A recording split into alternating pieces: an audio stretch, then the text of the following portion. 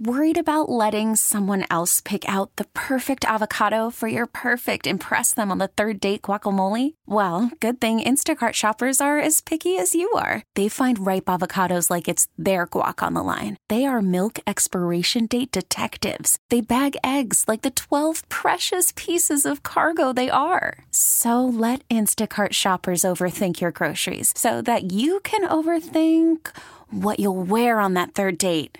Download the Instacart app to get free delivery on your first 3 orders while supplies last. Minimum $10 per order. Additional terms apply. The radio voice of the Brooklyn Nets. A voice for people with muscular dystrophy. Meet the man behind the microphone, Chris Carrino. Lynn comes up with it, looking to give the Nets the lead. Lynn left to Hollis Jefferson on the attack on Mirotic. A floater, and he banked it in. It's good for Rondae. He does a chest bump with Spencer Dinwiddie. Nets celebrating as a timeout is called. Chris Carrino will tell you he's led a charmed life. And you talk about being a kid, dreaming about it. I mean, that's how I started. When I was 11, 12 years old, a tape recorder and a blank cassette my dad gave me, and he said, have some fun, record your voice. And I would take it into the bedroom, turn the sound down on a TV on a game, and I would do play-by-play into a tape recorder. Do any of those tapes still exist? There might have been one somewhere, and I'm going to bury it somewhere, of me doing like the World Series when I was like 12 years old, and it's awful. Okay. It's terrible. My voice is really high. Yeah, no, that was. But it was a love of sports, and right. Then, in around that time, and then getting into high school, knowing that public speaking was something that I enjoyed, and yeah. I would read in church and get a rise out of being in front of all those people and communicating, and it led me to competitive speech and debate in high school, which then led me to Fordham University, and went up the first week I was on campus up to WFUV and signed up for a sports workshop to do sports, and met Marty Glickman, who was there training the sportscasters. And I sat in a room with Marty Glickman, listened to him critique tapes and give his life lessons, and realized that, number one, this is what I want to do, and number two, I don't know how to do it. So those tapes I made when I was 11 and 12 years old, that wasn't what I needed to do. I needed to listen to Marty, and I did for 4 years, and that got me to where I am today. The persistence, the practice, the perseverance paid off. Radio play-by-play is truly an art form. It's kind of like a rodeo. And you're on that horse, and the calf is running out there and is running all over, and you're trying to lasso it and control it and pull it in and bring it, tie it up, throw your arms up. That's doing an NBA game, because I see this as it's a bucking bronco, and I've got to try and control it and tame it. I think you need to be very present and open up your awareness to everything that's going on at once. Which would sound counterintuitive to focusing, but I think it's because whereas in TV, there's all these different cameras, and there's directors, and there's producers, and you're kind of a traffic cop as a play-by-play guy on TV. You're just connecting all of it and providing captions to the pictures. When you're the radio guy, it's all you. Right. All the camera angles are what you see. And so you want to be aware of everything that's going on so that you can bring that to people. Being a radio broadcaster affords Carrino a certain amount of anonymity and privacy. What you don't see is a physical condition that developed during college. Especially my right arm was getting thin.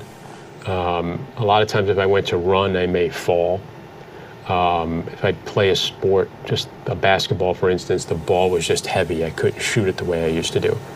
I'd be playing, recreational softball, things like that, and I'd hit a ball, and it would take me forever to get down to first base. He sensed that something was not right. I said, it's something. I'm 22, 23 years old. This is the prime. It's not that I'm out of shape.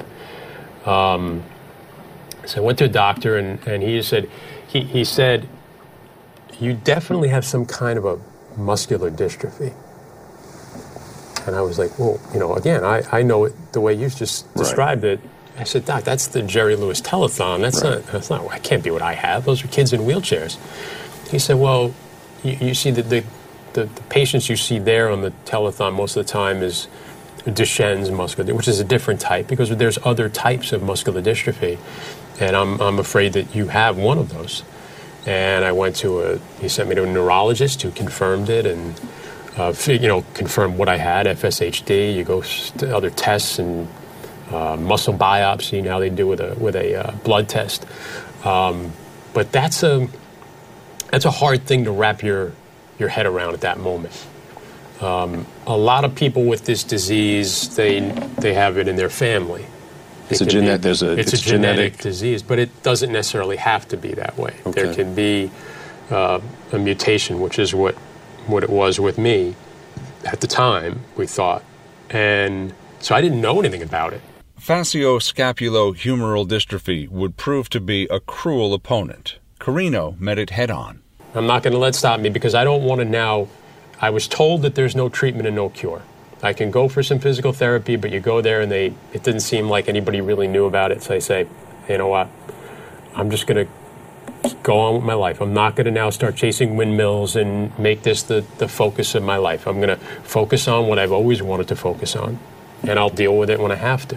Carino forged ahead, achieving success on the radio.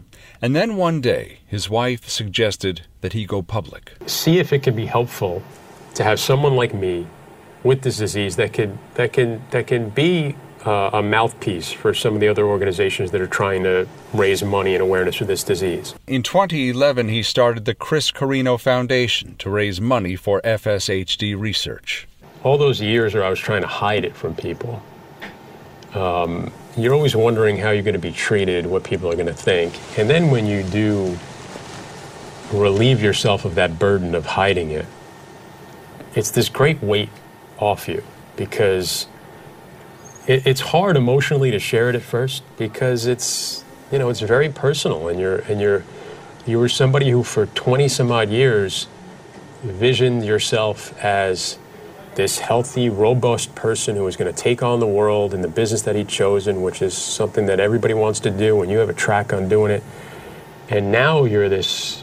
I made the point, like, I'm damaged goods now. I hadn't even met my wife at the time, and you're thinking all these things like, who's going to want to hire me? Is this going to be a problem? Am I ever going to find someone that I'll fall in love with, and that they're going to, knowing that I have this, that they're going to have to deal with? And boy, so a lot of things go into trying to hide it and keep it a secret. But once now I was established, and I had set myself in a career, and I had a wife and a family, and now I was talking about it, and it became so much easier to share my story. The response has been overwhelming. Fellow radio broadcaster and former Jets quarterback Boomer Esiason is a big supporter. WCBS 880 Assistant News Director Jonathan Clark has raised money through an Ironman challenge. We have a connection because his wife and my sister were friends, and he'd become a friend of the family, close friend. And he has these ridiculously difficult Ironman challenges that he's taken on in his life. That's given him a focus to train for these things and do these things. And as more motivation, he wanted to do it for a cause, and he chose our cause. Yeah. And Jonathan's been an incredible fundraiser for us. I mean, thousands of dollars he's brought in to the foundation because of his efforts. But that's the kind of outpouring of support. And that's just the tip of the iceberg. Everything we're about is at our website, chriscarinofoundation.org. We have a dinner coming up in July 20th, at Russo's on the Bay in Howard Beach. You can buy tickets to there, or just text CC Dinner to 41444. We also have a bike tour going on. Talk about what other people are doing because they feel a connection to you. My niece played basketball for a coach at St. Joseph's College, Frank Carbone, came to me and said, hey, I want to ride, get a group of riders and go across the country. Well, they have a group of riders right now. It's called the C2C, Coast to Coast for FSHD. The foundation's efforts have led to promising leads in the lab. We funded research of Dr. Peter Jones, who's at University of Nevada, Reno now. When he was at UMass, we funded him to develop a mouse model, that he was able to use. And he did this CRISPR technique for gene editing, and he was able to sort of do this and then use his mouse to to have success with editing the gene to help, which is DUX4. The cause everybody feels is DUX4. DUX4 is the gene that's overexpressed in people with FSHD, creeps into their system, makes a protein that attacks the muscle. So that's been a recent development. I'm saying maybe 6-7 years, where they've said, all the scientists are in agreement, we know DUX4 is the culprit here. FSHD has weakened Carino's arms. He walks slowly and carefully. Getting up out of a chair takes a few extra moments, but he does it himself. Like a champion athlete who has been knocked down, Chris Carino picks himself up and keeps trudging forward. He does so with hope in his heart. They are hopeful. And a few of them said to me, this is a very druggable disease, meaning it's straightforward. But again, it's how they've done it. They've cured it in a dish and in a mouse. But it's getting it into a human body. Right. What does that do to the other organs in the body and the other tissue in the body? Those are the complex issues that are trying to be figured out. But I have hope in these scientists in talking to them that certainly before I'm too old, that we'll have something to help me and the next generation. Sean Adams, WCBS News Radio 880. Spring is a time of renewal, so why not refresh your home with a little help from Blinds.com? We make getting custom window treatments a minor project with major impact. Choose from premium blinds, shades, and shutters. We even have options for your patio, too. Blinds.com invented a better way to shop for custom window treatments. There's no pushy salespeople in your home or inflated showroom prices. Our design experts can help you find the perfect window treatments on your schedule. We'll even send free samples directly to you. Plus, we can handle the measuring and installation for you. Unlimited window treatments installed for just one low cost. And with Blinds.com, you'll always get transparent pricing. No hidden fees. Our free shipping and 100% satisfaction guarantee can put the spring back into your step and into your home, too. Shop Blinds.com right now and save up to 45%. Up to 45% off for a limited time at Blinds.com. Blinds.com. Rules and restrictions may apply.